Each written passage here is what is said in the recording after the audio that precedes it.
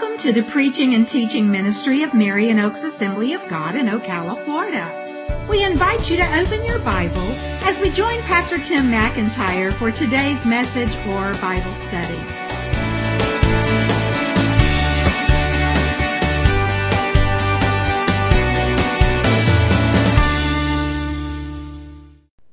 Today is Mother's Day, and we will be focusing on women, and not just mothers, but all women. But the passage we're going to be looking at is about women, but the messages, or the message of the passage applies to everybody. So you men, you don't have you can't just kick back and say, I think I'll take a nap. It doesn't apply to me. God's word is going to apply to all of us today. I want to start by asking you a question, as I often do. If you received a message while you're sitting here in service, however you received your message, and it said that Jesus was physically going to show up at your house this afternoon, what would you do? All kinds of thoughts come into your mind, right? Got to get home. Got to make everything perfect. Jesus is coming. I want it to be nice for him. I want to have something for him to eat. What about if you were at home this afternoon after having enjoyed maybe a nice Mother's Day meal and Jesus just showed up at the door? Probably throw us into a tizzy. What are we going to do? We want to entertain Jesus. We want to make him comfortable.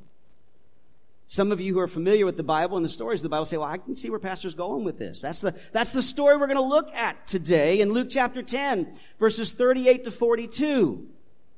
The story of Mary and Martha, and the title of my message today is Serving and Sitting. Serving and Sitting. Let's look at the story. It's just a very brief one. In Luke chapter 10, starting in verse 38, it says, Now as they went on their way, Jesus entered a village, and a woman named Martha welcomed him into her house. And she had a sister called Mary, who sat at the Lord's feet and listened to his teaching. But Martha was distracted with much serving. And she went up to him, talking about Jesus. And she said, Lord, don't you care that my sister's left me to serve all alone? Tell her then to help me. But the Lord answered her, Martha, Martha, you are anxious and troubled about many things, but one thing is necessary. Mary has chosen the good portion, which will not be taken away from her. This story takes place in the middle of Jesus' ministry. He's traveling with his disciples. Even though it just talks specifically about Jesus, it does start off by saying, as they were on their way. So it's probably Jesus and possibly all of his disciples, or at least a great number of them, because from time to time he would send disciples out to accomplish a certain task or whatever. But Jesus shows up unannounced at Martha's house. She'd forgotten to turn her phone on. She didn't get the text message. She didn't get the email. She didn't get the phone call. That was supposed to be funny. Anyway. He shows up unannounced. She lives in Bethany, a town about 2 miles from Jerusalem. And they already have a relationship. This is Martha. It says the house belongs to Martha. But Mary, her sister, and her brother Lazarus, who isn't mentioned in this story, but you may recognize him. He's the guy that died and Jesus raised him from the dead. Mary, Martha, and Lazarus, they all live together. And since Martha's mentioned first, and it's mentioned as being her house, she's probably the eldest of the siblings. Maybe she's a widow. That's why she has a house. Her siblings live with her. And as you read through the Gospels, you find that Jesus and his disciples often stayed here. When they would come to Jerusalem, especially during feast days, when the city's so crowded, it's hard to find a place to stay. They probably stayed with Martha and Mary and Lazarus. It says that Martha welcomed him into her house. They had a very close relationship.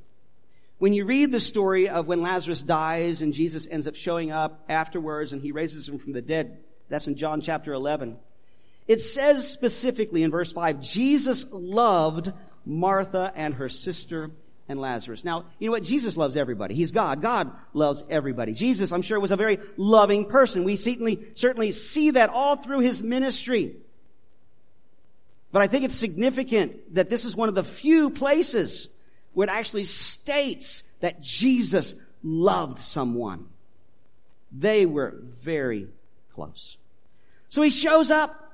Martha is hurrying and scurrying around to try to make this visit, however long, it's going to be very, very special for her guest. Jesus in particular, but perhaps probably for everybody else that's with him. I'm sure she's fixing a meal. And not just any old meal. She's not just digging out a pack of hot dogs to throw on the fire. She's probably dragging out the best of everything she has to serve and the best plates and whatever it is that they would use and that they would serve it, and try to just make everything perfect like most all of us would do. She's described as being distracted, anxious, troubled, pulled in different directions, worried, uptight, nervous, tense. Took on a project way too big for herself alone, but she had been anticipating that Mary would help her, but Mary's not helping her. And we look at this story and we see it in its context, and we've heard it before perhaps, and we know what the lesson is to some degree anyway. We say, well, yeah, Martha, you really didn't do the best thing there, but you know what? Probably most every one of us would have reacted the same way in the same situation. Wanting to do and give the best to Jesus, and being really frustrated when the person who's supposed to help us is not doing it. Why wasn't Mary helping her?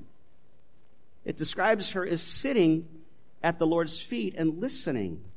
Now, this is saying something much more than the fact that Jesus is sitting in the house on a chair, bench, stool, whatever it might be, and Mary is sitting at his feet, basically sitting on the floor. Maybe there's not enough chairs, not enough stool. That's not what it's trying to say. That's true. But what all the readers of this gospel would have understood is that Mary has taken the place of a disciple. This was kind of a colloquial way of saying that someone was someone's disciple. They sat at their feet. Paul testifies that as he was growing up, he sat at the feet of Gamaliel, who was a great rabbi, a great teacher of Judaism. He was his disciple. Could have been described that Jesus' disciples sat at his feet. It was a place of honor. It was a place of respect. It was a place of openness. It was a place of I'm receptive. It was a place of pour into me. It was a place of teach me. And that's where Mary's at. But the thing that the people who originally read this would be most shocked with is the fact that Mary was there as a woman. Because women were not disciples. In their culture, that was too much of an important responsibility. That was only for men. So glad our culture isn't like that. But we see that Jesus himself, when you study his life, he gave much more value, significance, elevation to women than any culture of the world at that time. Sometimes Christianity is blamed or accused of holding women back and all that kind of stuff. Can I tell you, it's because of Jesus Christ and Christianity throughout history. And Christianity and the church didn't always get it right. They got it wrong many times. Still do sometimes. But in general, when Christianity is being biblically correct, it has done much more to value and elevate the status of women through history than any other group, person, or organization. So Mary is sitting at Jesus' feet as a disciple. Well, what can we learn from this story for today? I just want to talk about two different aspects. I want to talk about the value of serving and the value of sitting. Let's talk first of all about the value of serving. If we just read through this story very, very quickly, kind of on the surface, we would get the impression or the conclusion that serving is really not that important. Because Martha's serving, and she is serving hard, and Mary's just sitting there, but not just sitting there as a disciple and taking in and in relationship with Jesus, and Jesus mildly love, and I believe it with all my heart, it was mildly and lovingly. When he said Martha, Martha, he said, Martha, Martha. That's not what he said. He said, Martha, Martha, you just don't get it, do you? I wish you could. I love you. I want you here too. But he lovingly rebukes her for her attitude and for what she's been doing and what she's not been doing. And so it'd be very easy perhaps to say, well, maybe serving is not that important. But can I tell you that is not true? And that's not the point of the story. This word for service or serving in the Greek is diakonia. I'm sorry, got to get that right. The only reason I throw that out there is so you can see the correlation. That's where we get the word deacon from, and deaconess, which means one who serves, which is an official role, an official position in our church and many churches. Those of deacons and deaconesses, they are the ones who serve. They take care of the physical and financial aspects and needs of a church body and the people in it. Now, don't ask them to pay your bills. They're not going to do that. But that's what the word serve or where deacon comes from, and it means to serve. It means to serve or to minister to a guest or to minister to a master. It also means to give help to. You see someone in need, you can help me there. It means to help them. And it also came to mean in the early church to minister in spiritual things. So anything that you do for the kingdom of God, whether it's up front, in front of a preaching, teaching, whatever, or behind the scenes to benefit the kingdom of God, that is service. That is serving. So with that understanding, I think most of us could say, you know what, wait a minute. That is important. That is important. There is value in serving. I would say to you that service is extremely important in the kingdom of God. Now, please don't think, well, Pastor Tim's turned into a heretic. He's totally opposing what God's trying to teach us. No, I'm not. I'll bring it all around, okay? But I do want to emphasize the value of serving. We see it in the example of Jesus. Jesus himself. What did he tell his disciples why he came? Matthew 20:28. The Son of Man came not to be served, but to serve. Jesus specifically came to earth to serve. If service wasn't important, Jesus was off track. That service was primarily to give his life on a cross and to die that our sins could be forgiven. He died in our place. But even as we look at his life, we see him serving constantly. He works hard to minister to people. As we talked about a couple of weeks ago, that one evening, after having a very full day, the sun is setting, hundreds of people come to the house where he's staying, and he ministers to them one by one. And I think the connotation is he's taking his time with them. He worked hard. One of the greatest examples of his service that's meant to teach a great lesson we won't dig into today is when he washes his disciples' feet, which was one of the lowest ways of serving someone, one of the least respected, one of the nastiest, the least desired way of serving someone. He was willing to do that to serve. So we see in the example of Jesus the value of serving. We see in the training of his disciples.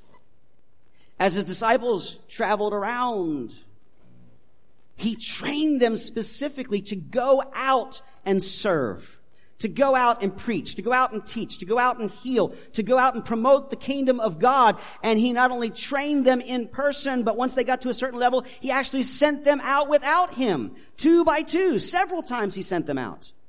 And they came back after having served. And that was in preparation for what they were going to do after Jesus was gone. And that leads us to the Great Commission.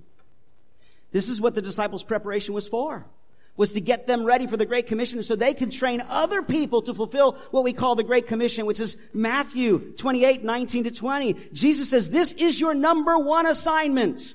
And it still is today our number one assignment. He says, go therefore and make disciples of all nations, baptizing them in the name of the Father and of the Son and of the Holy Spirit, teaching them to observe all that I've commanded you. And behold, I am with you always to the end of the age. Fulfilling the Great Commission requires a tremendous amount of service, of serving. And then one last thing that falls under this category. If you just look at the teaching of the New Testament, the New Testament teaching is full of exhortations and encouragement and instructions on how to serve and how you should serve, especially the teaching on spiritual gifts. The Bible indicates that when we have a relationship with God, God gifts us with abilities to be used in the world and in his church to further the kingdom of God.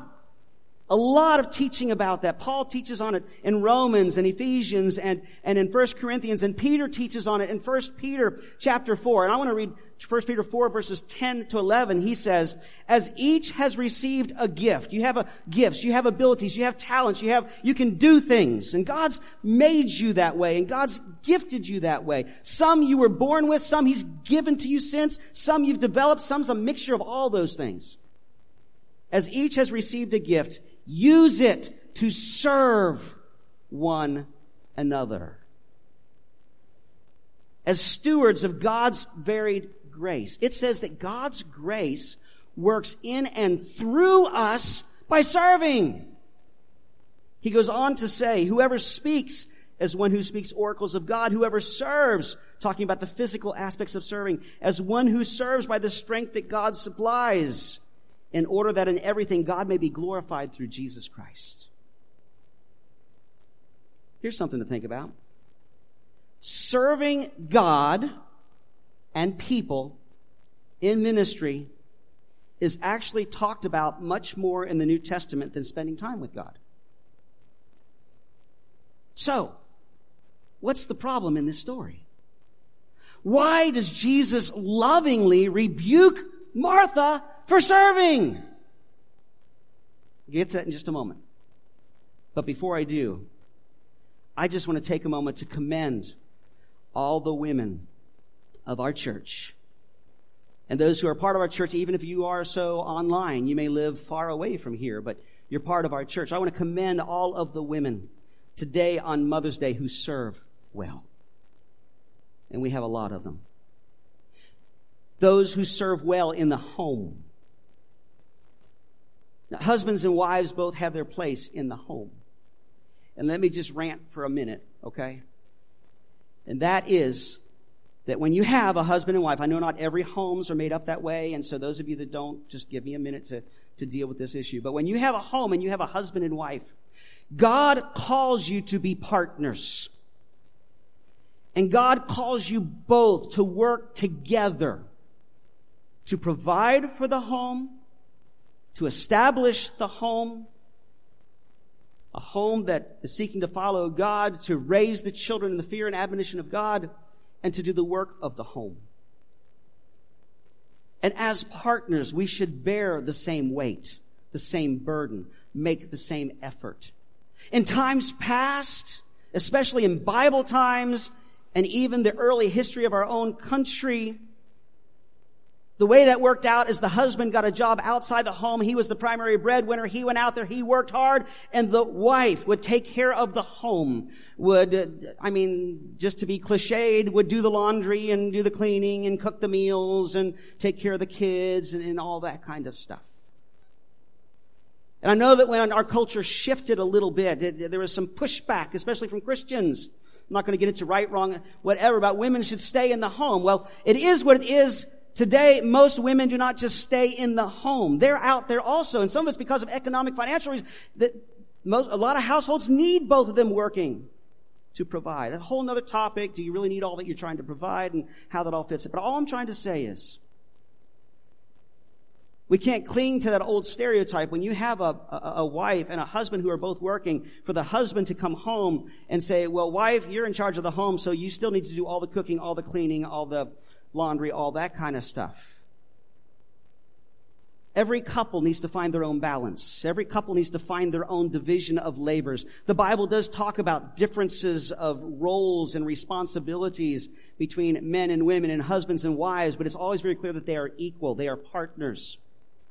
And when it comes to the home, we need to bear and carry the same load. That was a little side sermon. All the ladies like that. The men maybe didn't.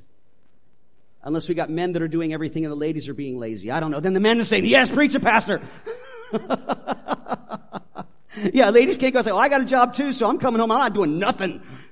Honey, you got it. Okay, so anyway. That's it for my rant. So, ladies, those of you who serve well in the home, thank you so much. And those of you who serve well in the church, we have so many women who work so hard in aspects of ministry, both those that are up front and ministering in a way that they're seen in leadership and teaching and all that kind of stuff. And the many that serve behind the scenes when we have a meal, preparing for that meal and all that kind of stuff. But I'm so thankful. Now, men, I'm going to give you a plug, okay? So if you feel kind of beat up on, here's your chance, okay? I just want to say I am so glad that we have a church full of men that know how to work, that know how to serve God, that are in church, that know how to lead, and that know how to follow, and that know how to serve. Chances are the reason you do is because you were taught by a good woman. Whether it was your mother, a sister, your wife, whatever. But there are so many churches where the overwhelming attendance is female and the very small minority is male. And as far as the work that goes on in the church, very little is done by men. It's mostly done by women. That's not true of our church. So I thank you men too. But today on Mother's Day, I thank you ladies for serving so well in our church. But let's get back to the story. If all this stuff is if serving is so important, if it has so much value, what's the problem in this story? Why did Jesus lovingly rebuke Martha for her service? Well, the thing is Mary's problem wasn't that she didn't have a relationship with Jesus. They had a very close relationship. Mary's problem wasn't that she didn't love Jesus. She loved Jesus. Mary's problem wasn't that she was serving Jesus for the wrong reasons, as far as we can tell. It seems to indicate that she was serving Jesus because of her love for Jesus, wanted what was best for him, and all that kind of stuff. It wasn't selfish. It wasn't like, I want him to look at me. There's a little bit of that maybe in there, when she was ragging on her sister.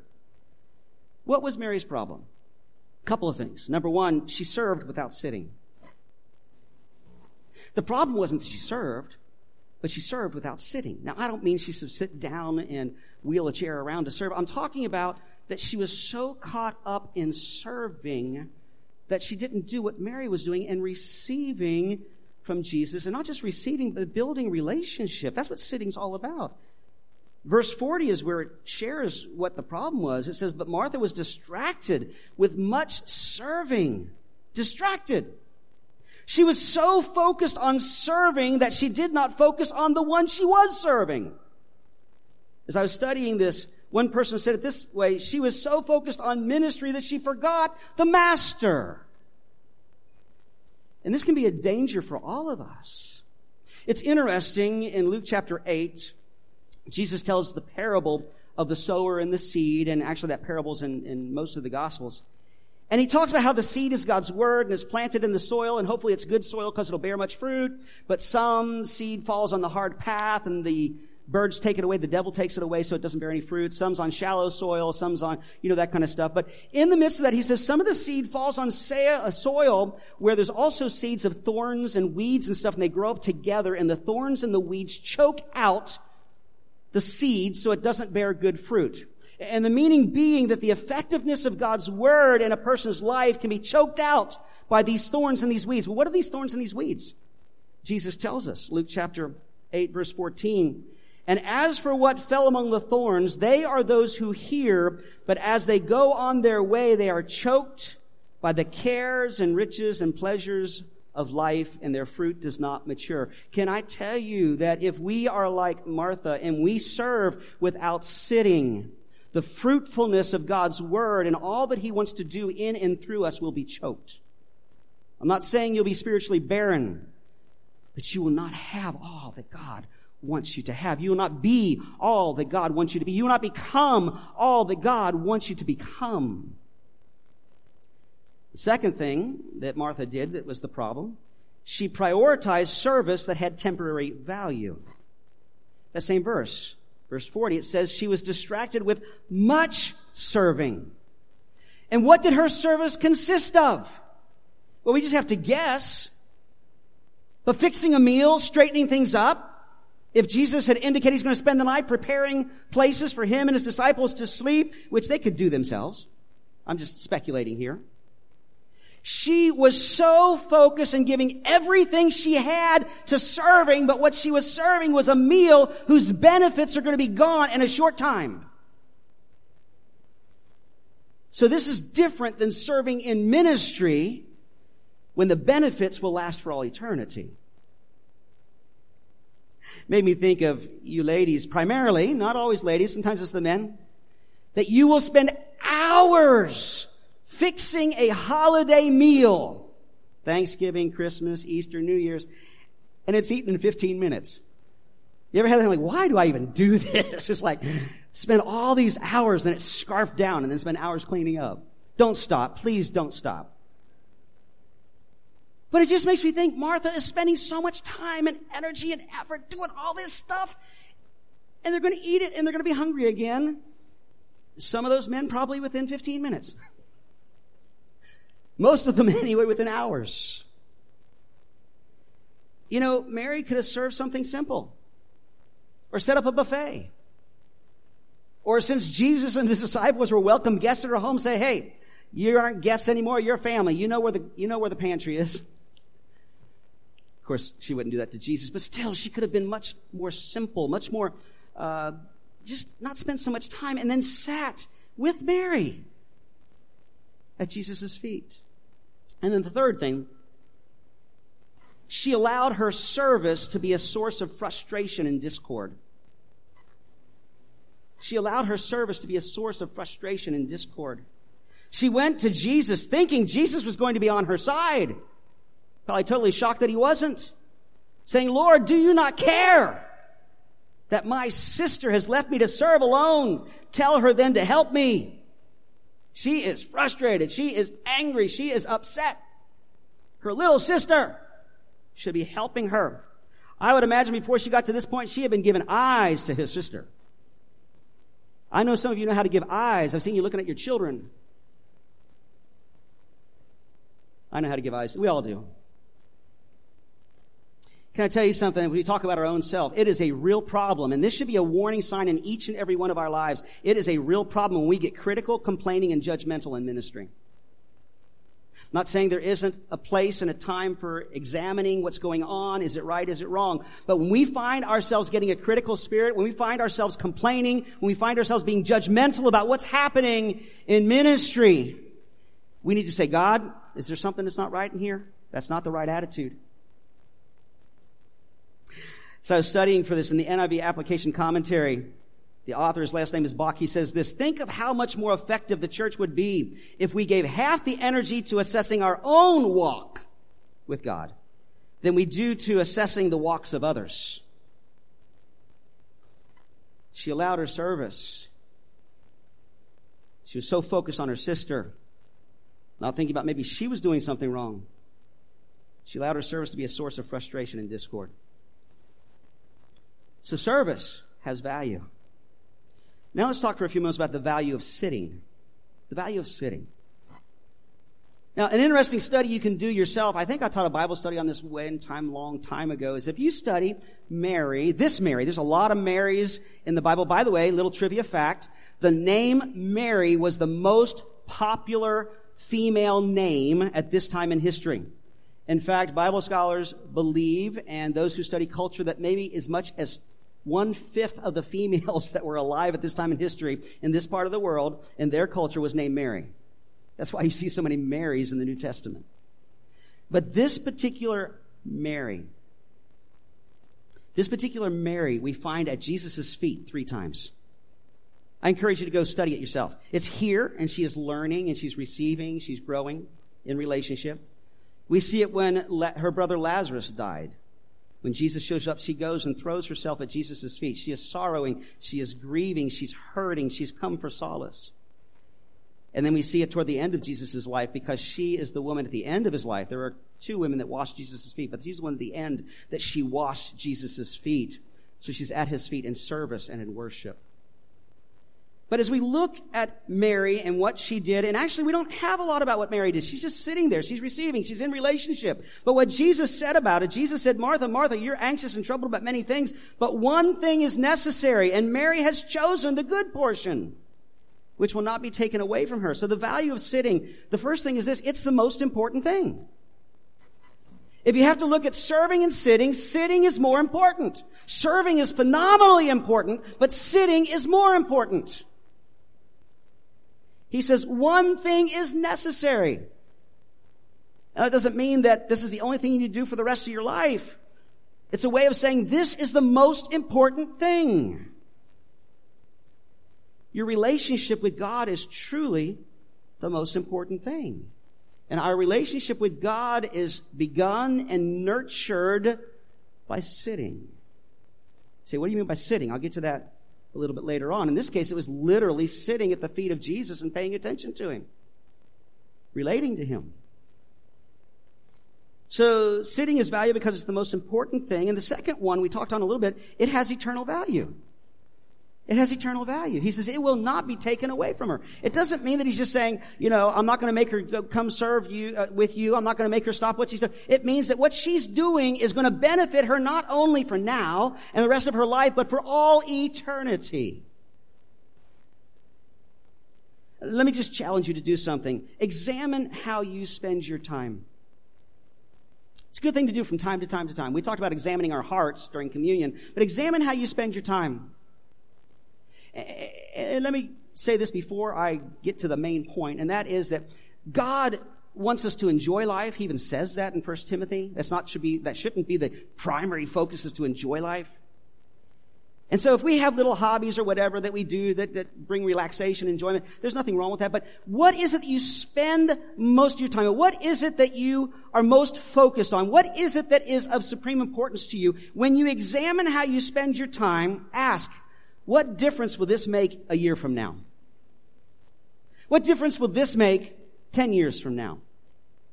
What difference will this make as I enter into eternity and live forever?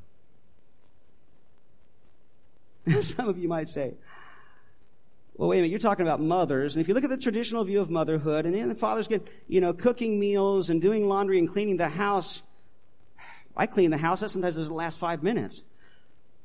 That was supposed to be funny too. You guys, make sure you're not falling asleep now, okay? So does that mean I shouldn't do all those things? Well, no, that's all part of providing a nurturing home where we can grow in relationship and serve God together. And so, you have to do some discerning as you're evaluating these things, okay? But anyway, it has eternal value. The value of sitting, it's the means of growing in our relationship with Jesus. It's the means of growing in our relationship with Jesus. We can work hard for the Lord and not really know Him well at all. If you're married or can imagine being married or were married, want to be married, I don't care. Can imagine a spouse that does a lot for you but never spends time with you. You don't have a spouse. You have a servant. Now, some of you would like one. But that's not the way the relationship's supposed to work. And it's not supposed to be work that way with our relationship with God. Let me go on. It's the means of learning what we need to know.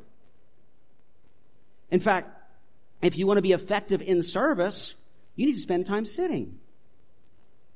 You can't be at your most effectiveness in service unless you've spent time sitting.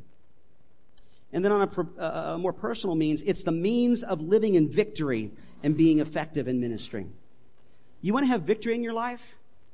You're not going to find it by being so busy working for God. You're going to find it by sitting at His feet. So what does this mean for today? And I could preach a whole another sermon and a whole series of sermons, which I won't do today. But in general, it means that we take the time to build our relationship with God. We take the time to receive from Him. We take the time to learn from Him. We take the time to relate to Him. This is not going to shock anybody, and I mention it all the time because it's probably the most important aspect of our walk with God. We need to spend time with God every day if possible, in His Word and in prayer. It's amazing to me. Those are the two most important things we can and should do as believers. But they're the two most neglected things because the enemy fights so hard to keep us from doing it. We need to spend time with God in prayer and the Word. Find the right time for you. Find the right place for you to get away every day. You say, well, I don't have an hour to give. Don't start with an hour. Many people use an hour. You may work up to that, but don't worry about that. Just say, you know what? I'm going to take 5 minutes. I'm going to take 10 minutes. It may be that you leave the house 5 minutes, 10 minutes early to go to work, and you sit in the parking lot and do it before you walk in. You're alone. You've got that time. Start with that and grow from there. But spend time with God every day. Develop an awareness of the fact that God is with you all day long. That's not meant to be a threat, make you feel uptight, but just that God is with you and act that way. I think that's part of what Paul means when he says pray without ceasing. As you go through the day, God's part of your life. A lot of times I'll get up in the morning or wake in the morning and say, God, Jesus, help me to walk real close with you today. What does that mean? Well, I want to walk in obedience. I want to do the right thing. I want to follow his leading, but it also means I want to be aware of your presence. I want to talk to you all day long. Now, you might want to do it in your mind or under your breath because people might think you're talking to yourself. Of course, nowadays, with all these Bluetooth devices, and some of you can't even see, they'll just think you're talking to somebody on the phone. Walk and talk with Jesus all through the day. Invite him to participate in every area of your life. Can I tell you something that should just astound us? But we hear it, it's like, oh yeah, right. God doesn't want just servants. He wants sons and daughters. Do you realize how revolutionary that is? You look at the history of the world and the history of religions. I don't know of any other religion that actually has a god or gods where those gods don't want anything other than just servants. But our God created us and wants us to be sons and daughters. But too often we just act like servants. We see the example of Jesus, and it's one of the main themes in Luke. I've been talking about that. He worked hard. He was busy. Times that he went to rest, he couldn't because the people followed him. But he always spent time with his Father. A passage we looked at about a month or two ago, it talked about that day that he ministered to everybody after a long day. You know, sunset, everybody comes. It says he got up early the next morning because that was the only time where he could spend time with his Father. It was important for him to sit. I want to issue a challenge to each of us, but especially to those of you in our church that you minister in this church. Now, that should be everybody because we should all find our place. And so it does apply to everybody, but I want to issue a challenge to our elders, to our deacons, to our deaconesses, to the leaders and heads of ministry, to those who work with our children and work with our youth and Sunday school and women and men's ministry. Work hard, and you do. I see it. But make sure you're spending time sitting. I don't know whether you do or not. Make sure you're spending time sitting at Jesus' feet. Once again, I just want to pause for a moment on Mother's Day and commend the women who seek God. Those of you that are here, those of you watching it online, but you're not just a servant to God, to your family, to your workplace, wherever it might be. You may work very, very hard, and I commend you for that before, but I commend you for seeking God. We have great women of God in our church, in our families. They spend time with Jesus, and it shows. They live that example for their families and the people of this church. They fight the spiritual battles. I commend you. I want to especially say thank you to those of you that pray for me, not just the women, but the men too. There are so many people in this church and others that I know they pray for me, and I can tell. I can tell. Thank you. I want to say a special thank you to the women in my life, the mothers in my life who've had such a tremendous impact on me. And it's not just because they're good people, not just because they serve well, but because they seek God. And that includes my own mother. That includes my mother-in-law who went to be with Jesus a year and a half ago. It includes my own wife, Pastor Jan. Her example is an encouragement and challenge to me. And my daughter Misty is a mother. Mothering 3 girls, 2 teenagers, one's almost there and acts like it. And she's mothering them and serving and working as a single mom. And she's seeking God. So proud of her. Thank you. Thank you. As we wrap this up, discipleship, following Jesus, is a balance of serving and sitting. Both are important, but we got to make sure that we're serving in the right way, with the right purpose, with the right results, and in the right way. But there's a real problem when there's an imbalance. I like this simple thought. There's a time to serve and a time to sit. There's a time to serve and a time to sit. I like this quote. The Jamie Fawcett Brown commentary says, a church full of Marys would perhaps be as great an evil as a church full of Marthas. Both are needed, each to be the complement of the other. Can you imagine our church if nobody ever served? We wouldn't have church.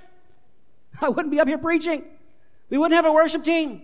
We wouldn't have greeters. We wouldn't have sound people, video people. But if all we have is all servers and we're not seeking God, we're in trouble too. And it doesn't mean that some are servers, some are seekers. We should all be both. We should all be both. So the value of serving, it's important. But the value of sitting, it's imperative. The value of serving is supremely important for the kingdom of God and to accomplish God's purposes in this world, in our own personal lives. But the value of sitting, it's imperative. It's necessary. You don't need to do without it. You don't need to do without it. So I wrap this up by asking you a couple questions. Is there a balance between your sitting and serving?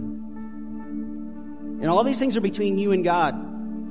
There are some of you that you've served hard for years and years, and now you're older. Maybe you don't have the strength and the abilities you once had. There's still ways for you to serve, and you got to talk to God about that and figure that out. But maybe you're not going to put as much time, energy, and effort into serving as you did before, but there's still something you can do. All of us can pray.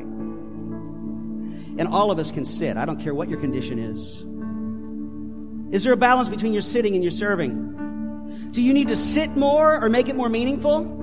In other words, do you spend that time every day with God and His Word, but you just kind of zip through it and say the Lord's Prayer without really thinking? Or do you really need to work on, hey, this is about a relationship. It's not just checking this off on my list of things I need to do today to be spiritual. Or do you need to get involved in service? And if you're here and say, well, I don't know where my place is, come talk to me. Talk to one of our elders. We'll help you get plugged in. We'll help you find out where it is that God wants you to serve. And a very important question is there an eternal result to your sitting and serving? In other words, in your sitting and in your serving, are you doing it in such a way that it's making a difference for eternity? Not just meeting a temporary need. Is it making a difference for both you and for others? I'm going to invite you to stand. I'm going to end the service a little bit different today, and I'm the only one that knows how it's going to end because God gave it to me in the middle of worship, so I didn't even tell Nathaniel, just keep playing. But I believe that we need to have 2 times of prayer, neither very long, to conclude our service today. The first one is to apply this message. I could ask you to come to the front here, what we call the altar, which is a place of meeting with God, to make a new commitment for whatever in your life needs to happen as a result of this message. Maybe you need to serve more or better, or change how you serve, or figure out what you need to do to serve. Or maybe you say, you know what, I'm not spending that time with God I should, and I need to make a commitment to that. But you can do that right here and right now. And to be honest with you, if you come and pray about it, it's not going to make a bit of difference unless you go and do it. So whatever God may be speaking to you about, I encourage you to make that commitment, but also make a commitment to carry through. How many times have we made a commitment in a service, gone home, and forgotten all about it? So we're going to pray about that first. But then I think we just need to pray for the women in our lives and the women in our midst. So we'll get to that in just a moment. If you're like me saying, God, I want to make sure I have a proper balance of sitting and serving in my life. I want to grow in my relationship with you, and as a result of that, I want to make a difference in my world. I want to serve well, but I also want to know you, love you, and serve you well. If that's you, respond however you want, but I encourage you to lift your hand like I am, and we're going to pray about that right now. Jesus, we come to you. We thank you for the lesson of this story today. Thank you that you came to serve, and you died on the cross. That's how you served us. You died for us. Thank you, Jesus. Help us to serve you well in our families, in our homes, in our workplaces, in school, in this church.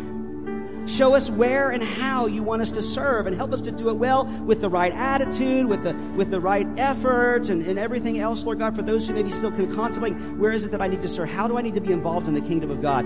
Guide them, lead them, and help them, Lord God. And I pray that our service would make an eternal difference in our lives, in the lives of the people of our church, in the lives of the people of our community.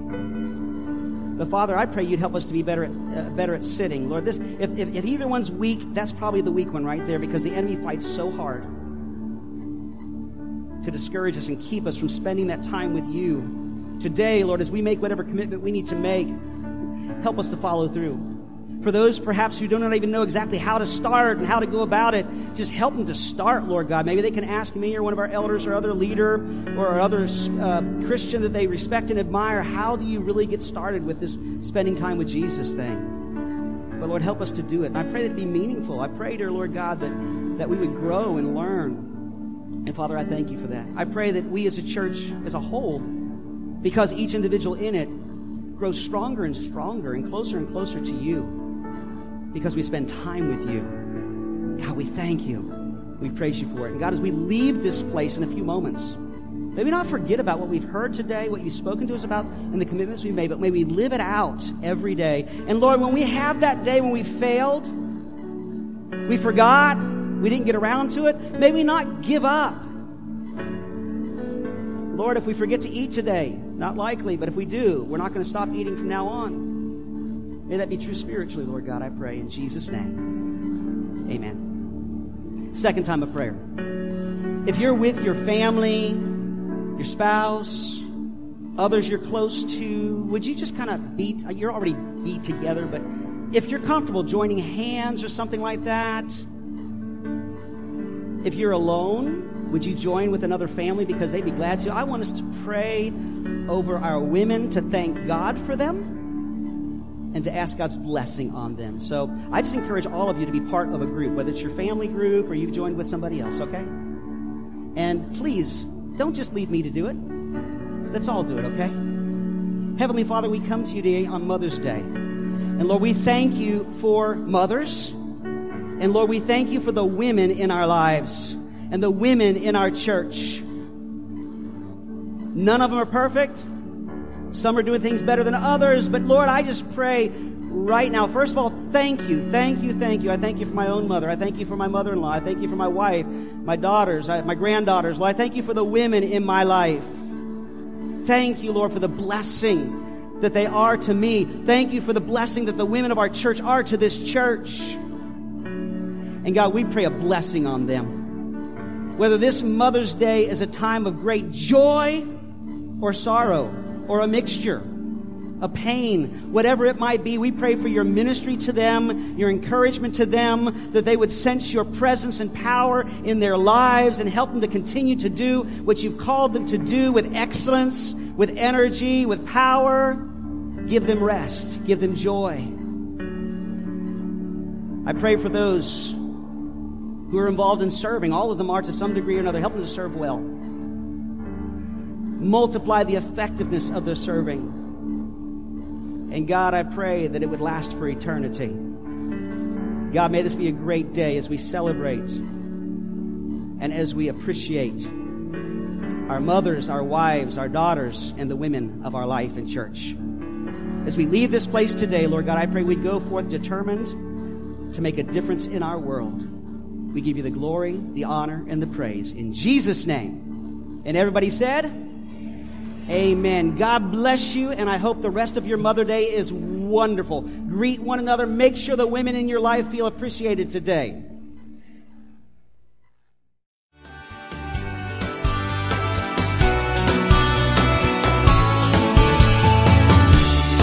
We hope you've enjoyed listening to today's message or Bible study.